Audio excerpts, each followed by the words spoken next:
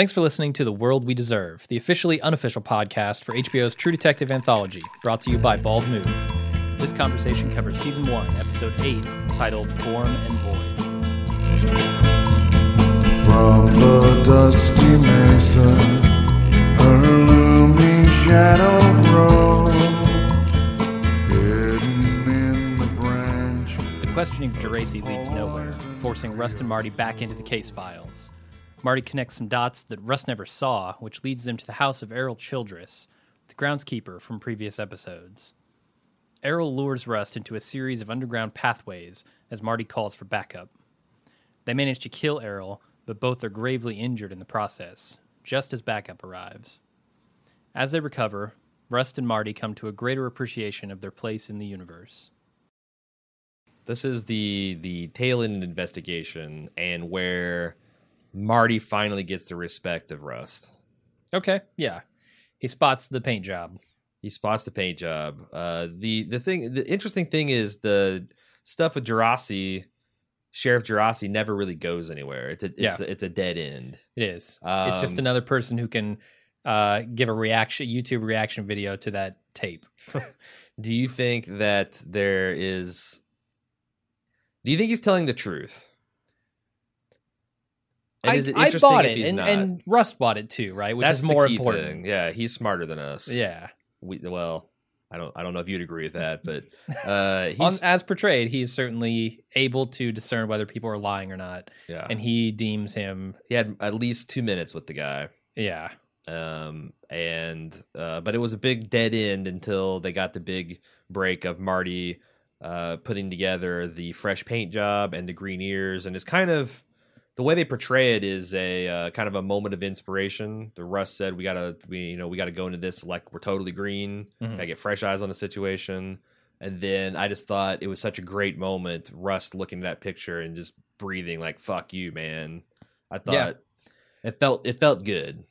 Yeah, all this time I've been thinking I'm gonna have to do the heavy lifting myself, and here you come with the vital piece of evidence. It turns out it's the idiot that breaks open the case wide open. Yeah, and that's been leading up to a payoff for a long time, because we know that was a tension in their relationship that I guess was largely unspoken. But when Rust actually said, it's like, look, man, I do the work all around here, and you just file the paperwork. Yeah, like Marty knew it was true, and that pissed him off, but it also was true. And this was the payoff to that. We had a little bit of that last episode, like, hey, glad to see you're working a sweat and doing, some pretty, I guess, junior detective stuff. But this was like a moment of inspiration, and I liked it. Yeah, it was good. I mean, that connects them to this William Lee Childress guy, right? That's the guy who we'll find out later is strapped to the box springs. Yeah, and I found it odd with the similarity between Billy Lee Tuttle and William Lee Childress. Well, then this guy, did you notice his name is Errol William Childress? Oh, was it? Okay. Yeah. So we've got a first name, middle name connection going here. Yeah, a lot of family traditions. Yeah, in this family. Sam somehow got lost in the mix. that name not good enough. Yeah, well, maybe that's maybe they kept like a pure branch of their family that could carry on like the big politics stuff and give them the cover they need to continue being the sadistic devil worship cult. And that was Sam. Okay. Although it seems pretty clear that he's actually in on it as well. Yeah, I think so. It's the taxes, man. Tax forms always get you. They will, yeah. You declare a $265 paint job, you got to declare it because you don't want Uncle Sam to get his 15, 20 to 20% of that cut. You got to make sure that gets put in your tax forms, and that led to a business license, which led to an address. Are you kind of surprised that they used the business address as Carcosa Central? Yeah, I mean, that's, if you've got a devious plan going, you kind of want it out of the way. Granted, that place is out of the way, but it's also still where people are living. It's got an address. It's got a phone number attached to it. And it's it's like you don't shit where you eat. I guarantee Reggie Ledoux did not have a fucking address listed on his taxes to the middle of nowhere cook site. Yeah, you don't shit where you eat. You don't devil worship where you sleep. I think that's Psycho 101. But yeah. is that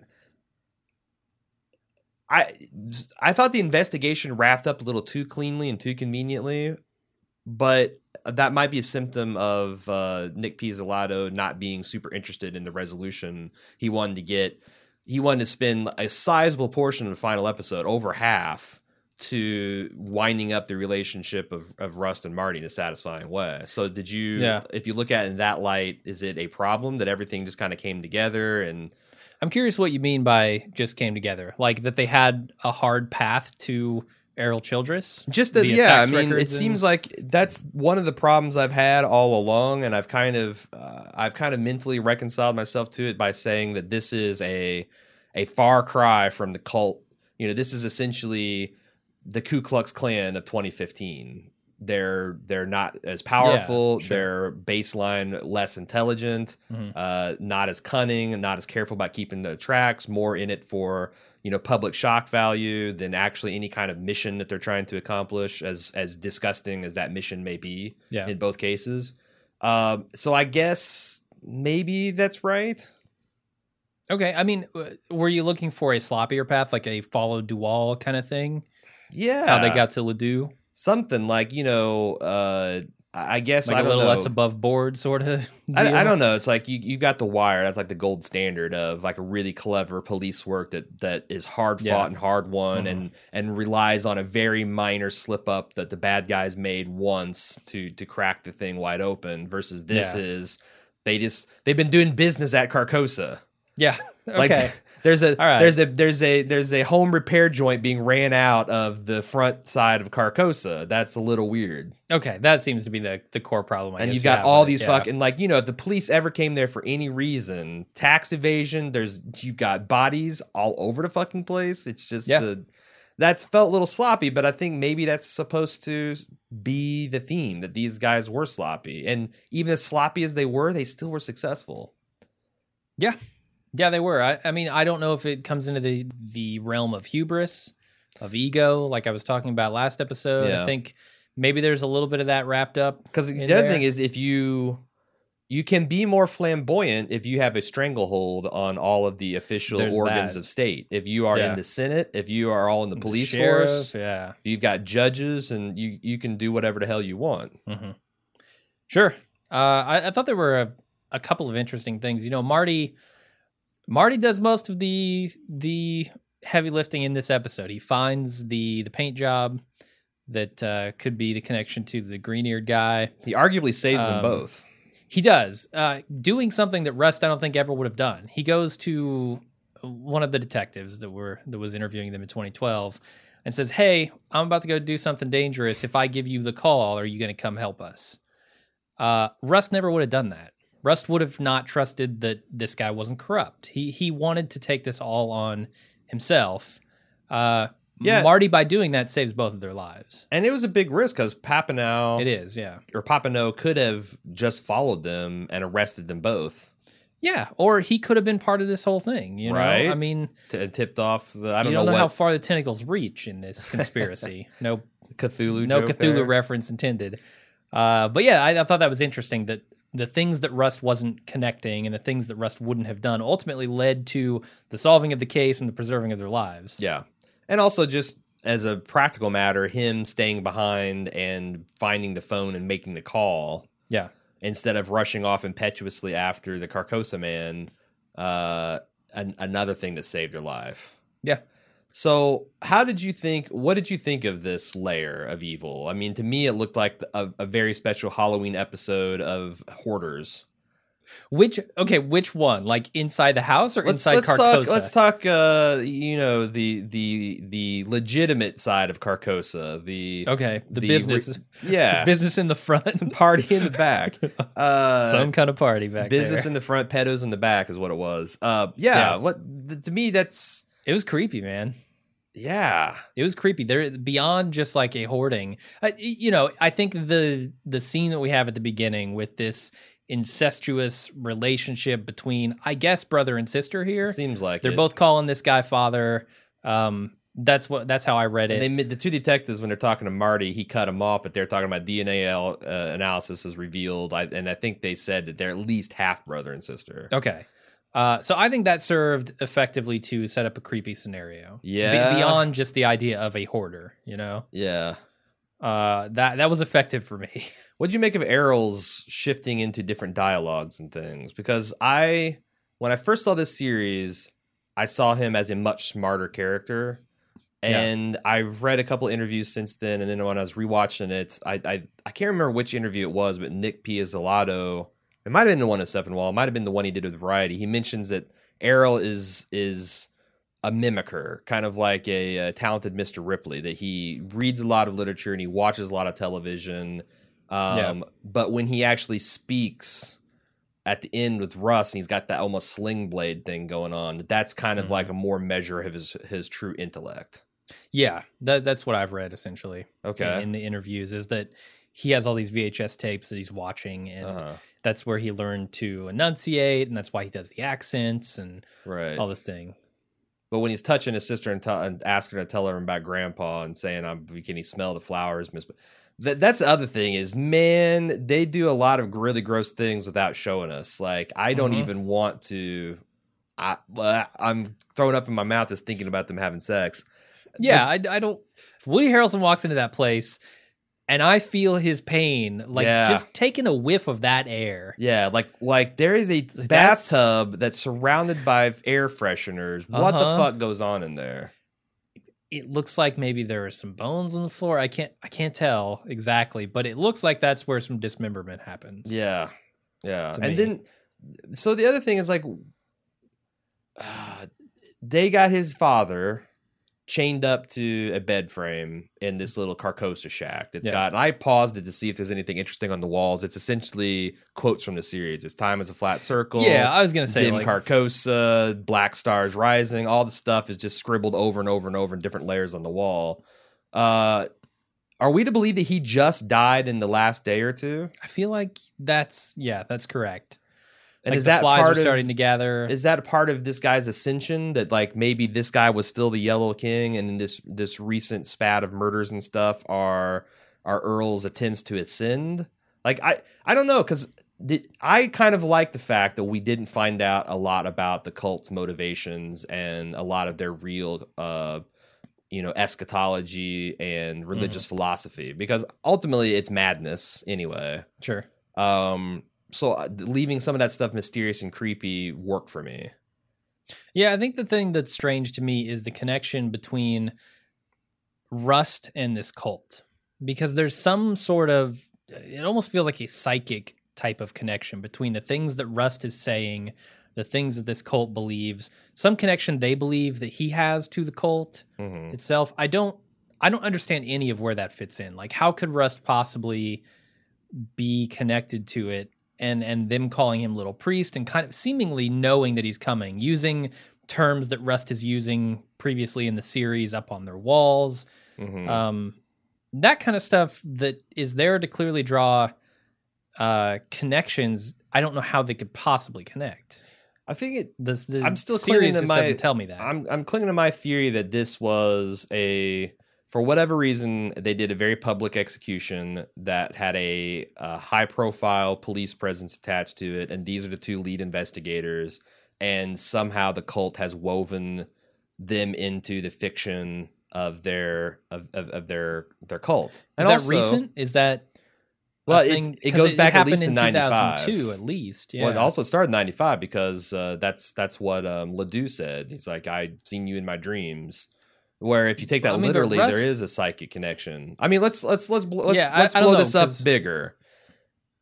I think it's very Lovecraftian in the way that you could watch this as an interpretation of two mortal men going into this supernatural world and conquering evil. There's nothing that directly says that there isn't some kind of backing of an elder god, and maybe this guy was about to ascend to Satan's throne or whatever. Like, that's not an argument you can make metaphysically in the real world, but in this fiction, it's just as likely that as it is just some random crazy murders, right? And I think the way they played, like, there's a lot of people disappointed that there wasn't more Lovecraftian in. Well, that's where I'm kind of coming at it from, is the things you see are weird and disturbing, certainly, but they're all ultimately grounded in reality. Like the only things that we see that are especially strange are Rust's visions, which he attributes to some kind of chemical malfunction in his brain. Yeah, but like, so And we can actually see are not real things that are happening. Yes. sure, but So to say that there's anything like supernatural actually going on, I think is a stretch. I don't know. Well, okay, yeah, that might be a stretch, but I think that there's enough that you could suggest that because it's like, think about this, like, okay, you've got let's say that there is no shit witchcraft in the world, and there's the night before you bust into an old abandoned warehouse, there was a cult sacrifice there, and you go in and there's like cloaks with pentagrams on the floor, and there's blood, and there's dismembered corpses, and there's chicken sacrifices, and there's knives, and you're like, man, this is a bunch of insane shit. But if you're there the night before and there's actually a spectral being communing with the people doing the sacrifices, Sure. then that puts a completely different spin on it. We are essentially the latter part. We're coming into this abandoned Civil War fort and seeing all this stuff and thinking this is a bunch of crazy shit.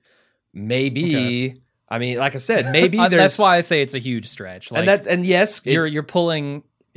Rust a does lot have... of non-contextual stuff. Like Rust does have delusions, but on the other hand, this guy said he was building Carcosa, or he didn't say this, but he said that he was trying to open up this thing on this astral plane and he can see the infernal hellscape in front of him. So it's like... Is it possible that Rust had a hallucination at that exact time, or is it possible that he actually glimpsed a little bit of what that guy was seeing? And I think that's very Lovecraft. I get Did you where see, you're coming from, but I don't think it's on the screen ever. Did you see Cthulhu come out of the ocean, or was it a volcano erupting? Were you seeing clouds or were you seeing wings and tentacles, or were you seeing volcanic ash and plumes of I mean... That's the thing. And when you got a person who's mentally unstable, which is another Lovecraftian trope too, I thought it felt Lovecraft as hell, and I was very satisfied. Like, I was never one of those people expecting to see bat wings and tentacles. And... Okay. I do agree that it felt Lovecraftian. I just don't think that there's anything necessarily to those theories, because the show just hasn't shown us that. What I do like is the story that it's telling, and that seems to be the main thrust of Pizzolatto's comments as far as like what you're supposed to he would have people take away from this show is the idea of stories and the world existing in the stories that we tell ourselves and tell other people. And now his story has become part of that. The Robert Chambers stuff is about a story that drives people insane. There's a lot of like Inception style layers there, right? Well, like there's a prominent. Some people speculated that the videotape is a literal King in Yellow situation, to where when you see it, you go insane. But Marty didn't go insane, didn't he? Like, I mean, he got angry and upset, and then he came back from it. I mean, is that something you can go insane and then come back? Like. Well, I don't know. I mean, it's something that it's something that changes you forever, and that I thought that was something that they hinted at, that Marty, when he breaks down after he sees his wife and kids, like he's just been through a lot of shit, and his brain's kind of like checking out on. Now, yeah, it does. It's not the madness that I expect from something Cthulhu-esque, right? It's not like a The Ring situation where like 7 days, but it does seem to profoundly affect people. But I imagine it takes. There's videos. There's whatever's on that wood. There's videos on the internet that will do that to you right today. Sure. You know, don't go looking for them. But so. I don't know. I thought it was very Lovecraftian and satisfying, but also something that if you're looking for tentacles and wings, you could find it. If you're looking for a straightforward, rational explanation, it was right there as well. That's the thing. I think that's the angle I'm coming at it from. Yeah. I've always kind of been more interested in that side of the story anyway. Yeah. And I don't know. That brings me to a conversation that we had, a long conversation before this podcast started, that I don't want to repeat in its entirety. As has been the hallmark throughout this process. Yeah. This is a pretty controversial show as far as I'm concerned. You know, some people think it's an absolute work of genius. Some people think it's a good show with a lot of interesting themes. Some people think it's misogynist bullshit. I'm closer to the genius. Yeah. I'm somewhere in that middle tier. Okay. Where it's like, I really enjoyed the show. I like the themes that it was touching on. I don't think there's anything supernatural. And I don't think these guys are geniuses. I've gone back and I've read a lot of interviews with them, both Corey Fukunaga and Nick Pizzolatto, and the things they say don't make me believe, and the things that are on screen don't make me believe that they, in fact, executed a vision perfectly. And that's not, I don't think that's necessarily the job of all creators, is to perfectly get onto screen what they had in their head, and if they don't, it's an abject failure. I just think they didn't quite execute as well as everyone is giving them credit for. Why? So Audrey is a big part of this. Audrey is a huge part of this. Like, Corey Fukunaga in an interview has basically said the Audrey stuff was never meant to go anywhere except for Marty is a bad father. Marty's neglectful, and this is her trying to get attention from this man, drawing pictures of boobs and penises and doing these weird arranged gangbang things, and then acting out with the threesome in a car later on. That's just her crying out for attention from her father. And all the spirals and shit on the wall were complete. Like, I've read interviews with the production designer too, who said, we went next door to my neighbor, got a bunch of her kids' drawings, and brought them to the set. Okay. Like, didn't even notice that spiral in there, never intended for that to mean anything. Yeah. I don't, like, unless you don't take him at his word there, I don't know how you ascribe any further meaning to the daughter stuff. And that's where I feel like it falls flat, is that looked like it had intent at the beginning. And I think it did have it felt like it had intent. It just literally never goes anywhere. It could be that, because that's the other thing. It's like, I don't buy that this was just a plea for attention. I do think that, you've got a girl that young who's drawing sexually explicit things and doing sexually explicit staging, that she is acting out on things that she herself has experienced. Now, you're right, that never went anywhere, but it did a good job of suggesting Marty's, all these self-deceptions he was having about doing these things to blow off steam to protect his family was self-serving bullshit. And if he paid more attention, then maybe his daughter would have turned out, maybe she wouldn't have had the three-way. Maybe she wouldn't have ended up having to take antipsychotics. Maybe she would have had a more healthy, stable. But on the other hand, everything kind of turned out okay in the end. So you're right. And it could be an accidental conflux where they put stuff in there that was more than they intended to show. And then also the set dresser happened to get some really weird stuff. Oh, this is cool. I'm going to throw this up prominent. That people were able to then, start sniffing the psychosphere and making things out of. And it's like, it feels like the answer kind of lies a little bit in between. And also it's like, what's your thoughts on the primacy of authorial intent? Because I'm very skeptical. I think that it's a piece of information, like when Ridley Scott says Deckard is a replicant in Blade Runner. That is a piece of information that I can consider in analyzing the work as a whole, but it's not the end of the story, I don't think. Like, David Chase came out tomorrow and said Tony Soprano is still alive and well in New Jersey. I would say, no, actually, it's bullshit.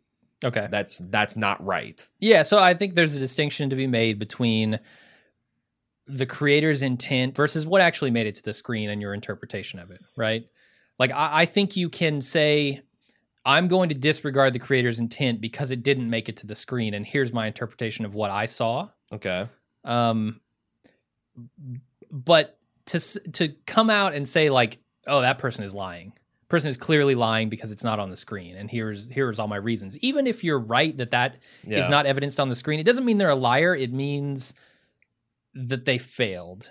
They didn't perfectly realize their vision, right? Well, here's another way, an interesting way to take this. Like George Lucas, made a really fun and resonant piece of pulpy fiction back in the 70s called Star Wars. Yeah. And then people started blowing smoke up his ass about this being a reaction to the Vietnam War and about how this is taking the myths of Joseph Campbell and Carl Jung, and he fabricated this intentionally to burrow into our brains like so many eels from SETI Alpha 5. And he started buying that and then promulgating it. And then you see the prequel trilogy where he intentionally started doing some of those things and how shitty it was, and you start thinking, that's a man who's lying in the opposite direction. He's saying he intended a lot more than he actually did. Yeah, he's taking credit for it. And the thing that makes it complicated is I'm not really comfortable in saying that anyone's a liar, But I also think that if I'm a creator and someone is accusing me of lying or fibbing, and maybe the lie is partially to maintain a shroud of mystery around the project, where you've got Fukunaga saying one thing and you got Nick Pizzolatto saying the other, and that kind of like they could either just not say anything, which is That's what I vastly think they should do. Yeah, that's what I'd vastly prefer. Like I'm starting to come around to the Bill Simmons of like, I wish you guys would just shut the fuck up and let your work stand on its own.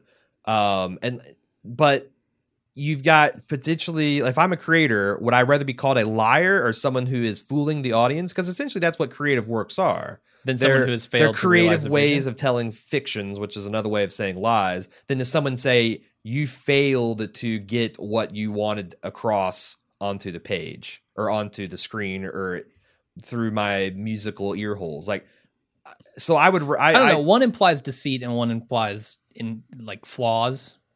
I don't. Well, there's storytelling. They're all storytellers, and if this furthers the meta narrative that furthers what they see happening in the plot, then I feel like that's appropriate. Here's the thing: if somebody listens to our podcast and they flat out say, "I think Aaron is lying about what he thinks about True Detective," they frequently do.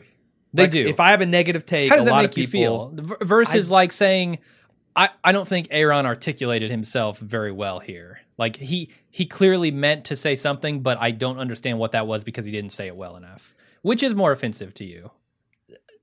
I think it's being called a liar, frankly. I don't know, because the only time I really get bothered by it is when someone like intentionally twists my words or takes half of my argument and takes my thing and like, no, I clearly articulated what I thought and gave supporting evidence, and you just ignored it to cling to your preconceived notion of what you thought the thing would be. And there's nothing wrong. Like, you can believe what you want to believe, but don't twist my words and attack me to make your own argument stronger. Sure. And the other thing that muddies the waters here between the Fukunaga and Pizzolatto interviews is they both clearly have some kind of fucking axe to grind. I don't know what it is, but you know, you got people saying, we've heard stories that you guys didn't get along. And Pizzolatto's like, no, we get along great. Corey Fukunaga, no comment. You got Nick Pizzolatto taking digs at the direction, never mentioning him by name during the commentary. Yeah. You've got like Fukunaga's weird Emmy acceptance speech.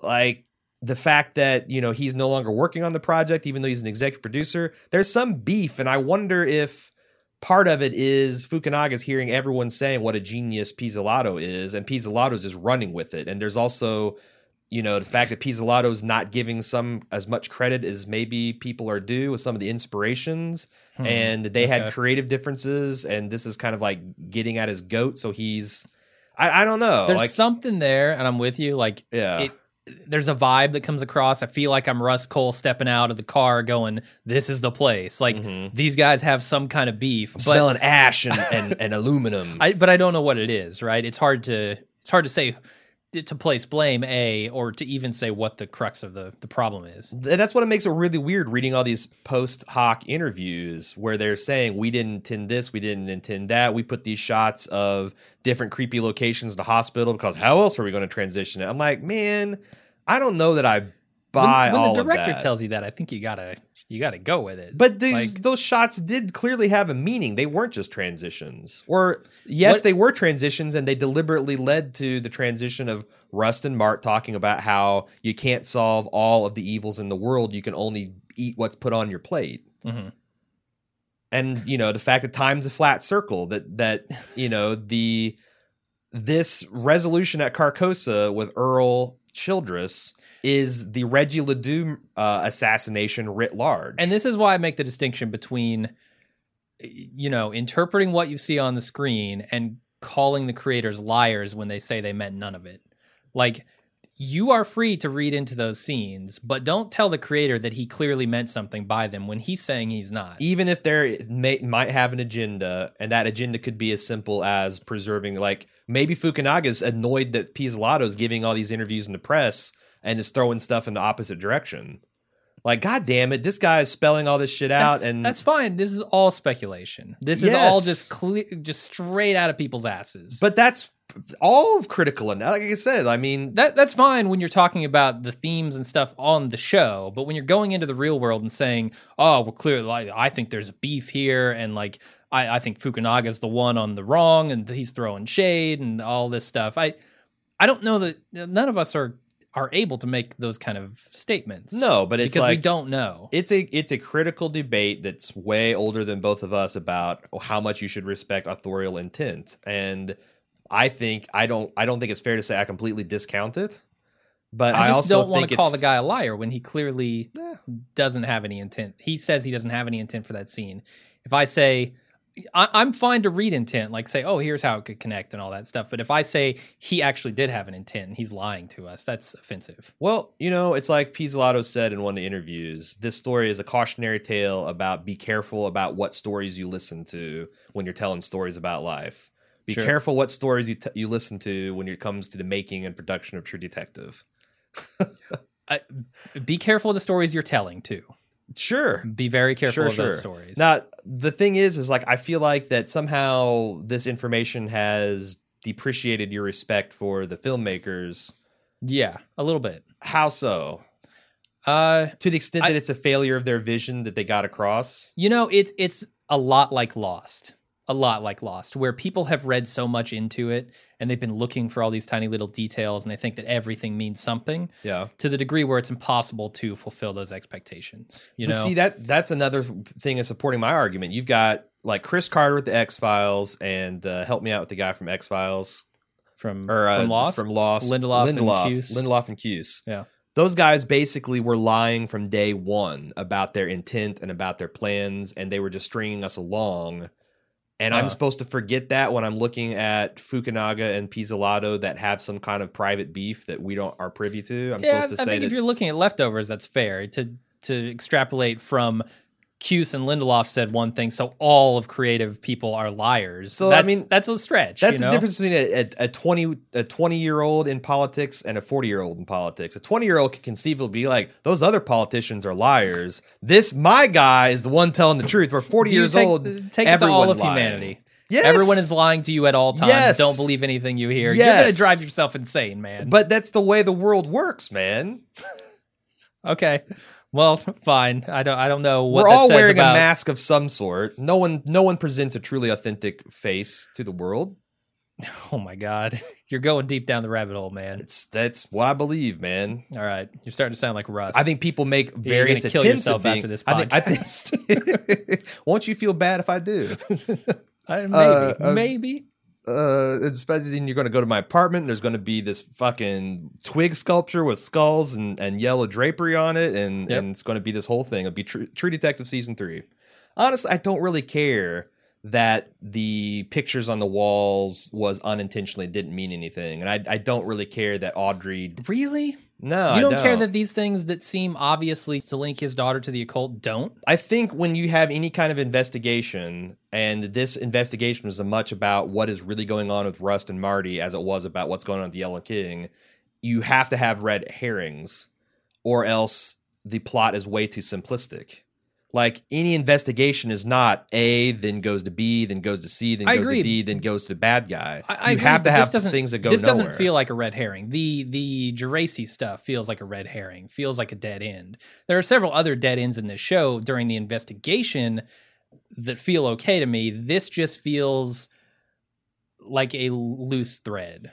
It felt like it meant to be part of the plot, but it never realized its potential. Well, it could be that I was just more relieved that his daughter wasn't more directly involved because, I mean, that's fair. But... like I kind of like there was a lot of disturbing things, like the babies wrapped, the little baby-sized corpses wrapped in things and hung in devil traps, and enough misery in the final scene that like having another screaming little girl or one with a personal connection to Marty or Russ in the middle of it would have maybe even been just too much. So it's like maybe I'm with you. I'm fine that that's a red herring and a more thematic thing than a plot thing, but I don't have any resentment about being jerked around about that. Like again, I love the Psychosphere stuff, and the fact that less than half of it paid off, I think felt about right. It feels like about the batting average you'd expect in a real life investigation. I don't know. There's something about it that think just about tweaks Serial, me wrong. the podcast. My God, that's a whole investigation that led nowhere. was That's fascinating. the difference, though. That's part of the investigation, right? There are going to be dead ends in investigation. I expect that. I don't don't you- expect thematic dead ends in a television show, in a fictional, constructed world. Maybe you should. No, I don't think I should. All right. I disagree there. Okay. And when you lift those eyes to the blackest sky, do you see Orion?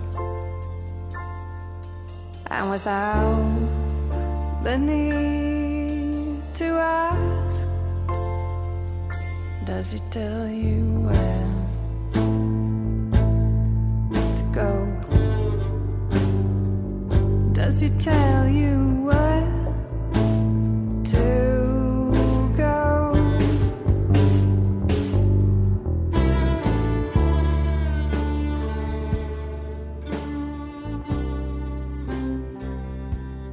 So, what did you think about Russ' transformation in the last episode, from someone who is going to tie things off to someone who has a hopeful outlook on life? And I feel like we're going to disagree yet again, because a lot of this stuff touches on things that we've debated in private a lot before. Like, Okay. to me, Rust had an authentic spiritual moment that he can't explain or substantiate through science or any kind of reason, but he experienced it and he felt it, and it's real to him. And it felt like he's the type of person who would be open to that experience. And now, Interesting. Okay. I feel similarly, except I attribute it differently, I guess. Okay. I attribute it to a sort of breakdown. The way I'm reading this is, I don't think he ever had time to grieve for his daughter, is the way I read it. Like, this was his moment to break down all of his defenses and say, I am very sad about this thing. Part of my worldview is coming from this event. I've never acknowledged it before. I've just continued to build upon this guilt and this sadness. mm-hmm. And I've built it all up into my current worldview. In that moment, he had a slight change of heart where he realized, that's what I've been doing. And now I'm coming back the other way. The light is starting to win, both for him and for the world as he sees it. Yeah. So less metaphysical and more just like a breakthrough in his emotions. But he was talking about this altered state of consciousness, and this slipping below a level of blackness that was above the blackness he was in a coma, and being able to feel his daughter's love and his father's love in a way that he might, obviously his daughter died when she's very young, and his father and him had a very troubled relationship, but he's now just able to feel that authentic love. Makes him think that maybe there is something beyond just, because last episode he said, I sure hope that lady's not right.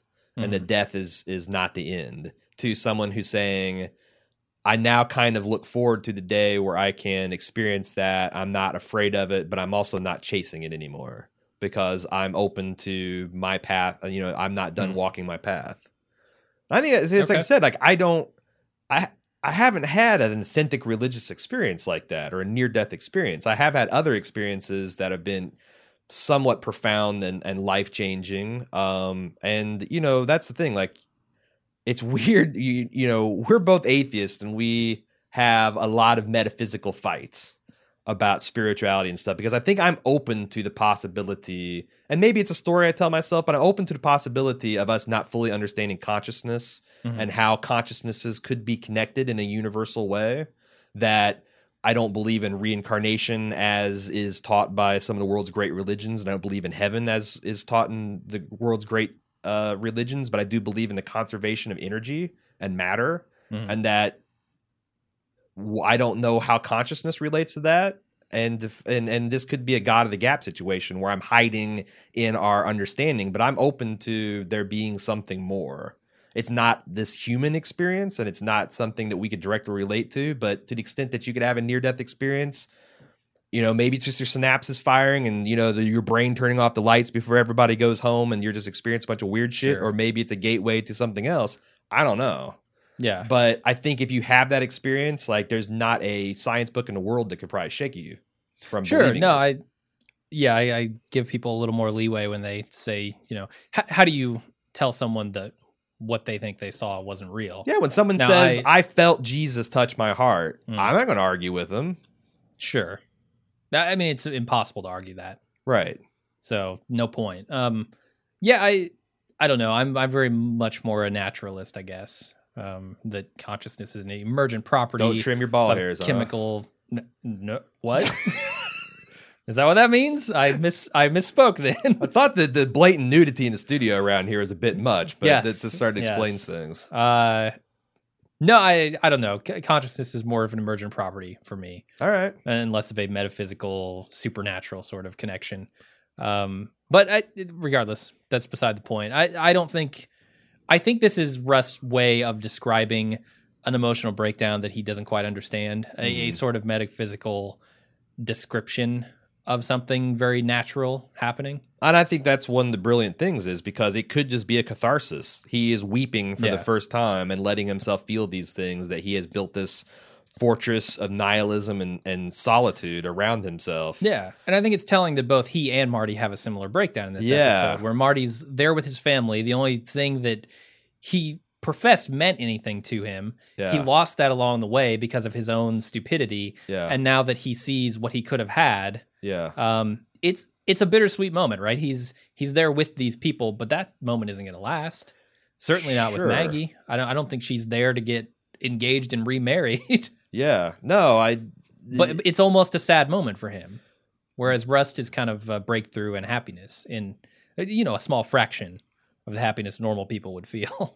Yeah, I mean, that's one way to look at Marty. I think another way to look at is, sadness at, like, look at what he still has and what could that have been if he hadn't been a shithizzle. Like, All right. imagine what this would have been like if he had kept his family together and not strayed, and, like, what he's feeling if those people were, like, if he was truly a father to those girls and a husband to his ex-wife, Yeah, what that would feel like versus what he's feeling now. sure. That's why I call it a sad moment. Yeah, 'cause yeah. The reality is very different from what he would have had for himself. But it's also like, look at what a shit I've been and Yeah. what a terrible bad man I've been, and yet look at these people that still care for me. That's true. That's another valid way to take that interpretation. Now, there's a lot of people that their immediate reaction was, this is cheap.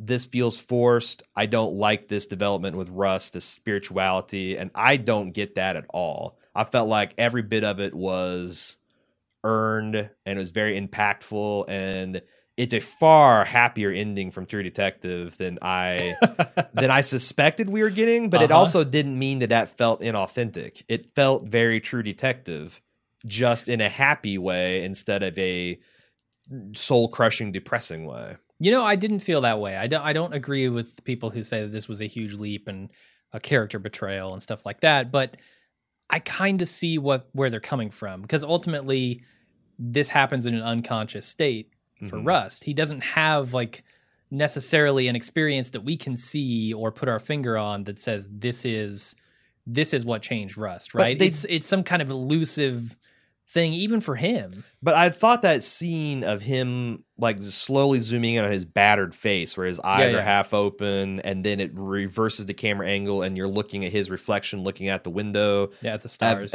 But it's the beginning of a dawn.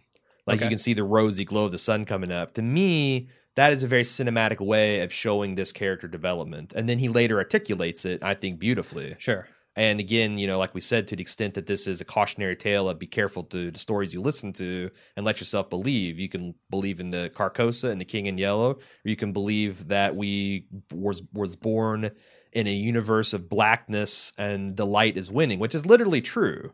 Like from a cosmological standpoint, this is another thing I thought was interesting, that they brought this back around, that after the Big Bang, there was something like 300,000 to a million so years before hydrogen was able to cool down and coalesce under gravity to ignite into stars. Yeah. And if you think about what the universe was like that, it literally was. It would be complete darkness. It's formless void that let there be light, Sure. Yeah, it's a very biblically inspired sort of feeling. The contra to that is that eventually the universe will experience the heat death, and there'll be eternal blackness forever and ever and ever.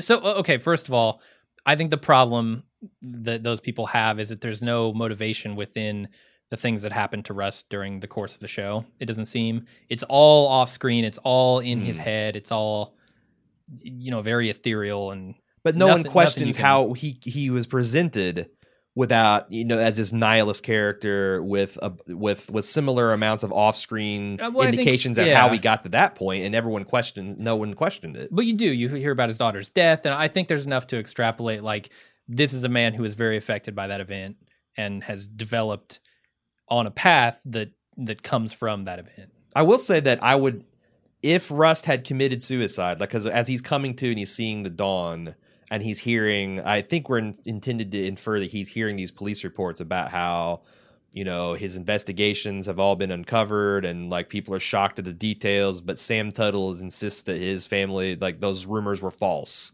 So it's like they're getting away with it again. Like it would have felt just as real to me as if he had slit his wrist and bled out at the hospital.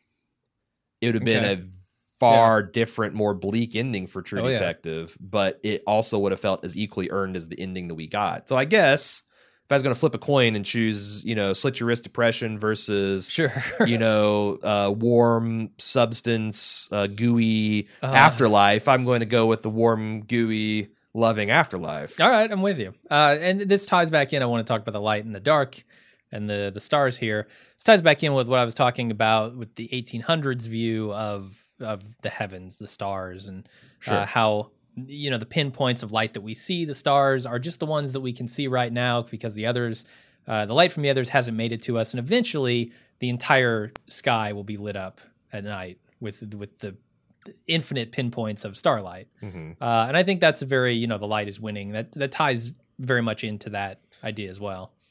Russ can see a point when. Right now there's a lot of darkness, but maybe in the future, at some point, there will be all light. Yeah, we actually recorded a podcast for the True Detective Season 1 last year in March 2014 after it concluded because we didn't have time to do the whole thing, but we wanted, we liked it enough.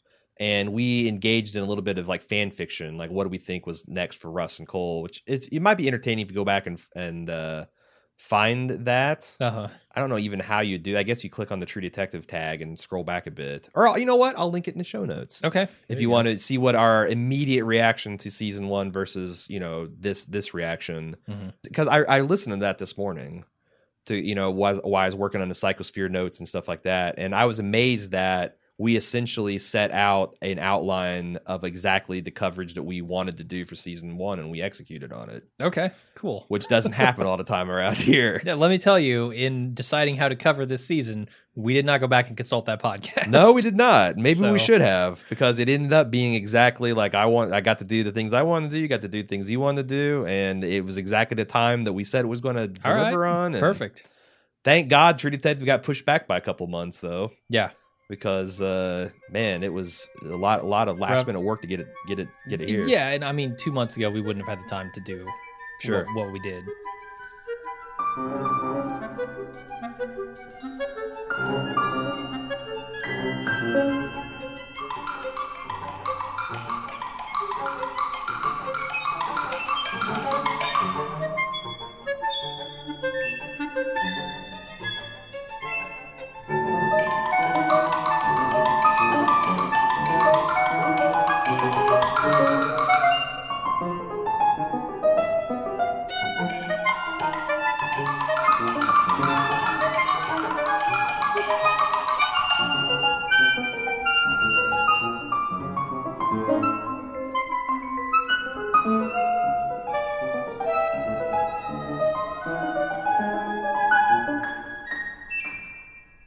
All right, so this is going to be a little different Psychosphere edition because there's not a lot of forward-looking things, surprisingly. On the last episode. On the last episode of an anthology that the new season is going to have nothing to do with this one, we think, unless they pull some kind of Ryan Murphy 4 seasons from now, try to retroactively tie everything together. No. What can we learn about the Psychosphere from season 1 that applies to season 2? I think that the Psychosphere can still be relevant if we just are investigating this, whatever the mystery, whatever the murder thing is, whatever the investigation is. Okay. There's still going to be false trails. There's still going to be foreshadowing. There's still going to be hints to be buried.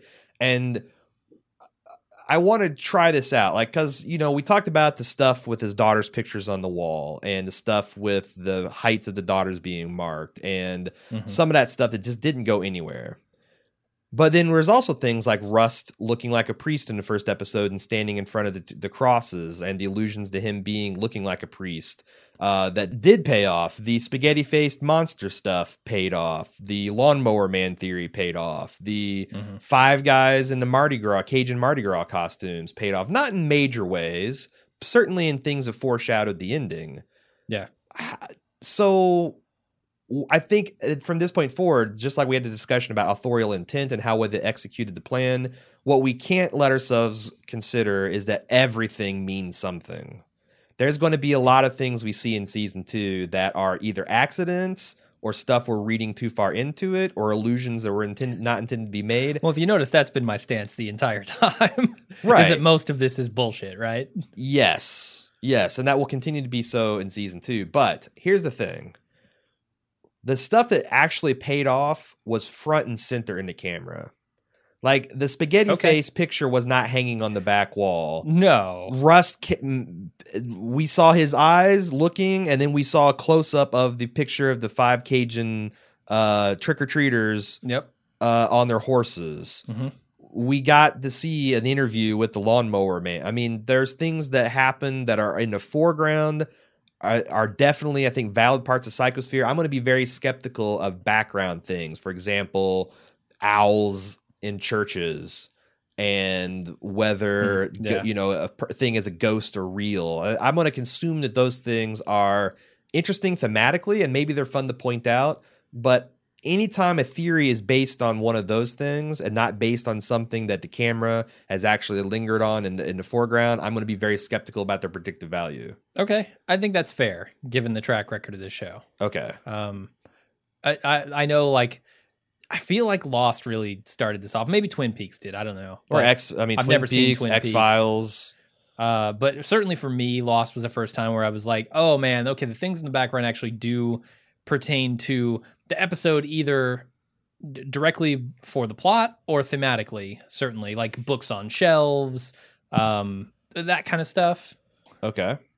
You mentioned you had some questions about Earl Childress and his overall relation to the plot and to the cult. Yeah, something I was reading around on Reddit, trying to figure out this little priest thing, why he's calling Russ Little Priest and all this stuff. And somebody came up with the idea that perhaps as someone who was abused by this cult, as we know, Errol Childress grew up in it. Potentially that's where he got his scarring. We don't know. But, they like to run with that stuff. So they were saying that maybe as, an acolyte of this, but also a person who was severely damaged by it, he is replicating what he's been taught, and carrying that stuff out, but in a way that is more public, that will get noticed, and that will bring an end to this whole thing.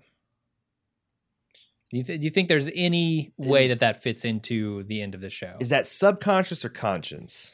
I don't know. They don't really go into that. And if I had to say I would say it's subconscious. It would have to be. Because you're right. I mean, one of his many long speeches at the end about the take the broad's path, little priest. And that's like, these are the things done to me, but now. Yeah. Like it seems like there was this ritual of abuse that he went through that he's perpetuating, and maybe he is trying to blow the lid off of it. Now, there's one kind of headcanon that I've had that way back in the days, the great-great-grandpappies of Carcosa, and I wonder if the fact that this is actually the setting of Carcosa is a Civil War era fort. It's called Fort Macomb, that apparently you can, I don't know if it's open to the public, but it is a real location that they set this on. And I wonder if that, our country being the age that it is, like, you can't really have much things to go back before the Civil War, certainly the Revolutionary War era.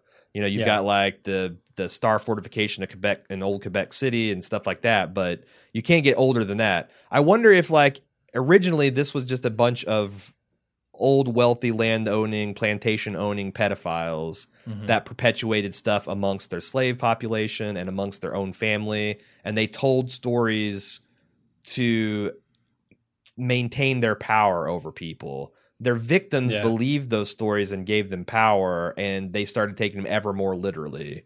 Yeah. And this led to the kind of sloppiness and overconfidence that we see today, because clearly the Dora Lang victim was staged publicly.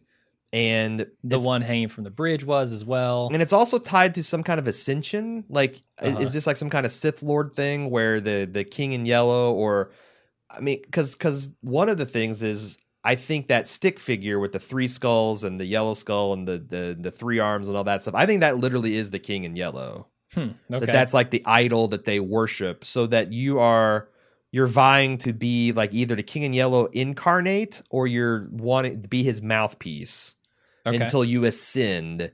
And that is, I wonder if you got the Sith Lord thing where you've got these acolytes that are going to eventually bump you off or use you as an ascension process. It's in the same way that Errol has captured his father and has, tortured, and I don't know what you would call that, like some kind of Seven style bullshit, confined and tortured them as a way to. It's weird. I don't understand that relationship. I don't think we're supposed to. And again, That's the thing. That's chalk me up to a person that is glad that the cult was more mysterious, because all this stuff is really silly. There was an interesting thing about Steve. What's his name? Gerasi?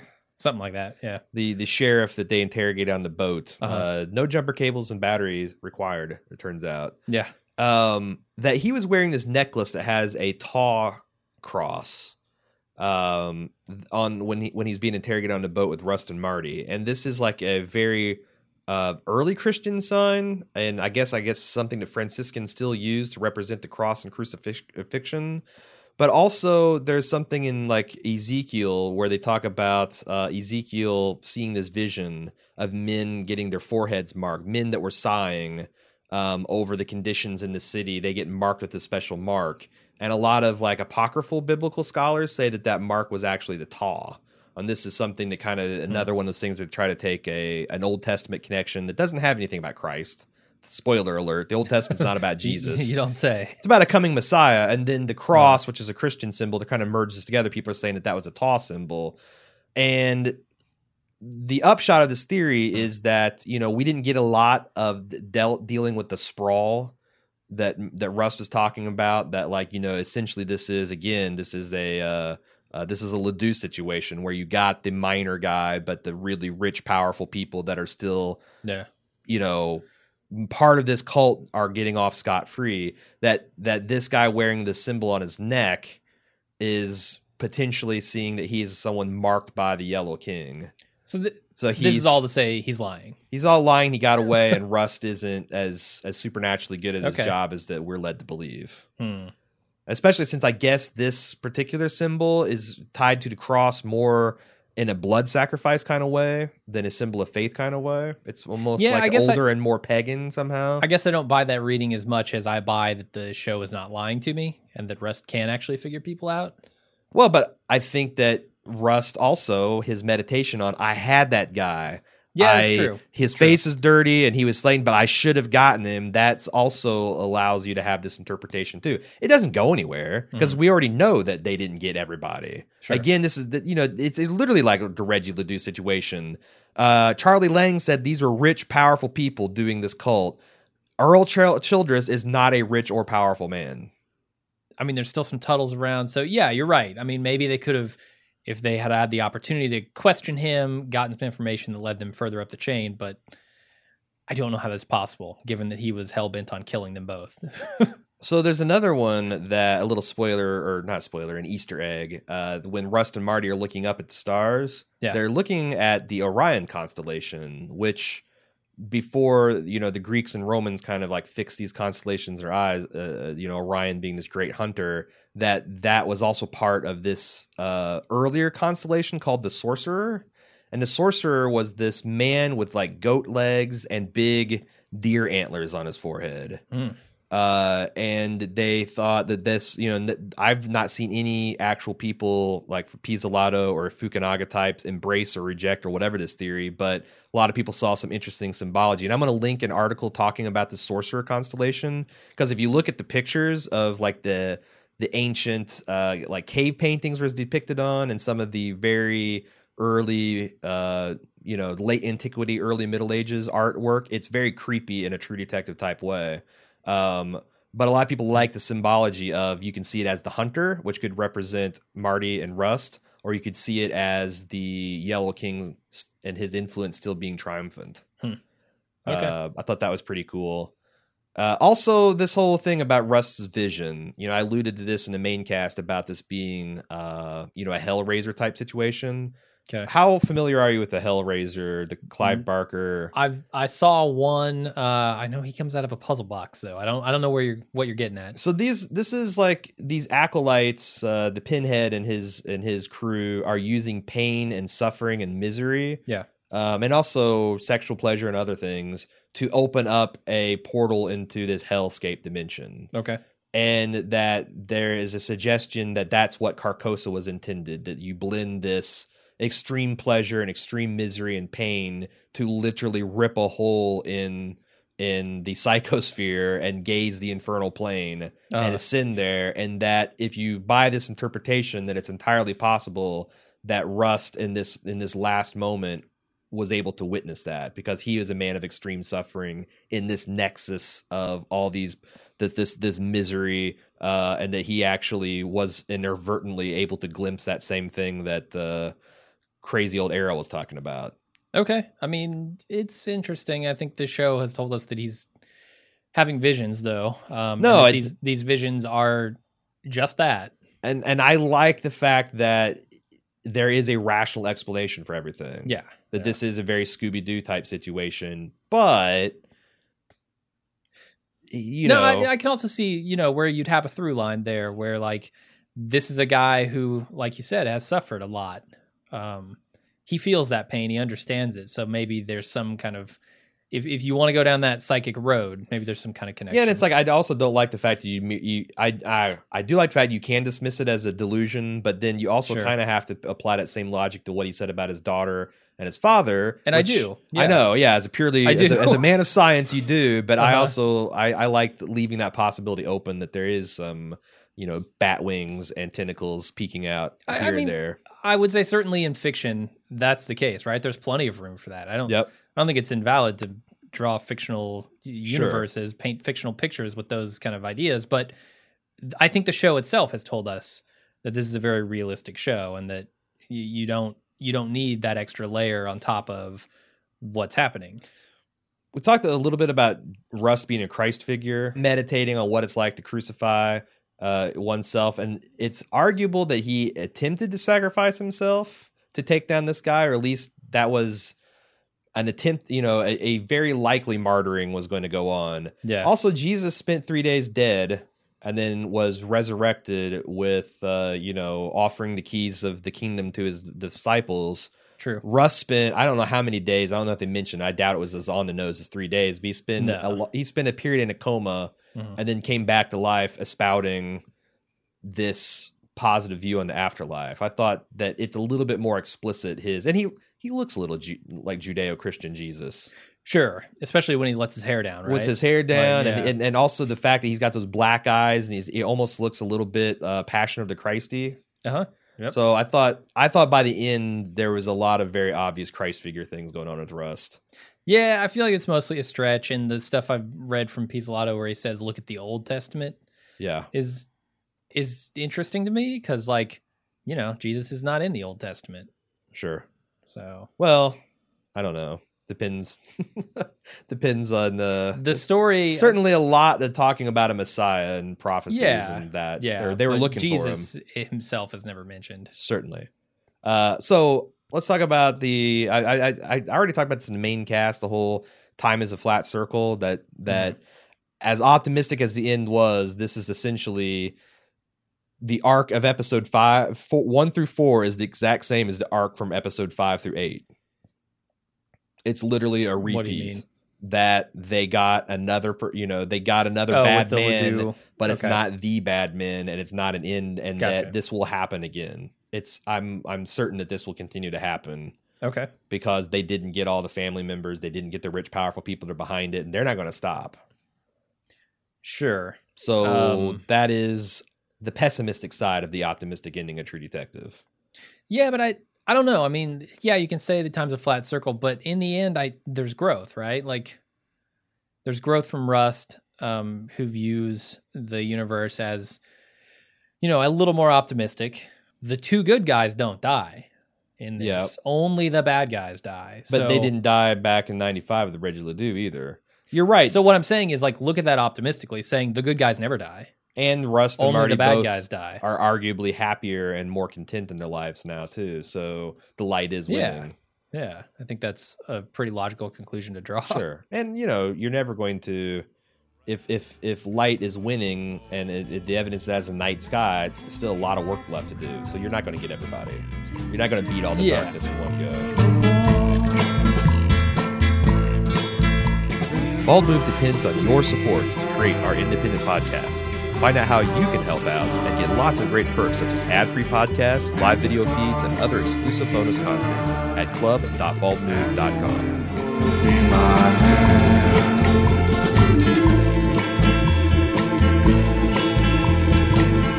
If you'd like to send in your feedback, you can do so by emailing it to truedetective@baldmove.com. You can find all of our content at baldmove.com and participate in our discussion forums.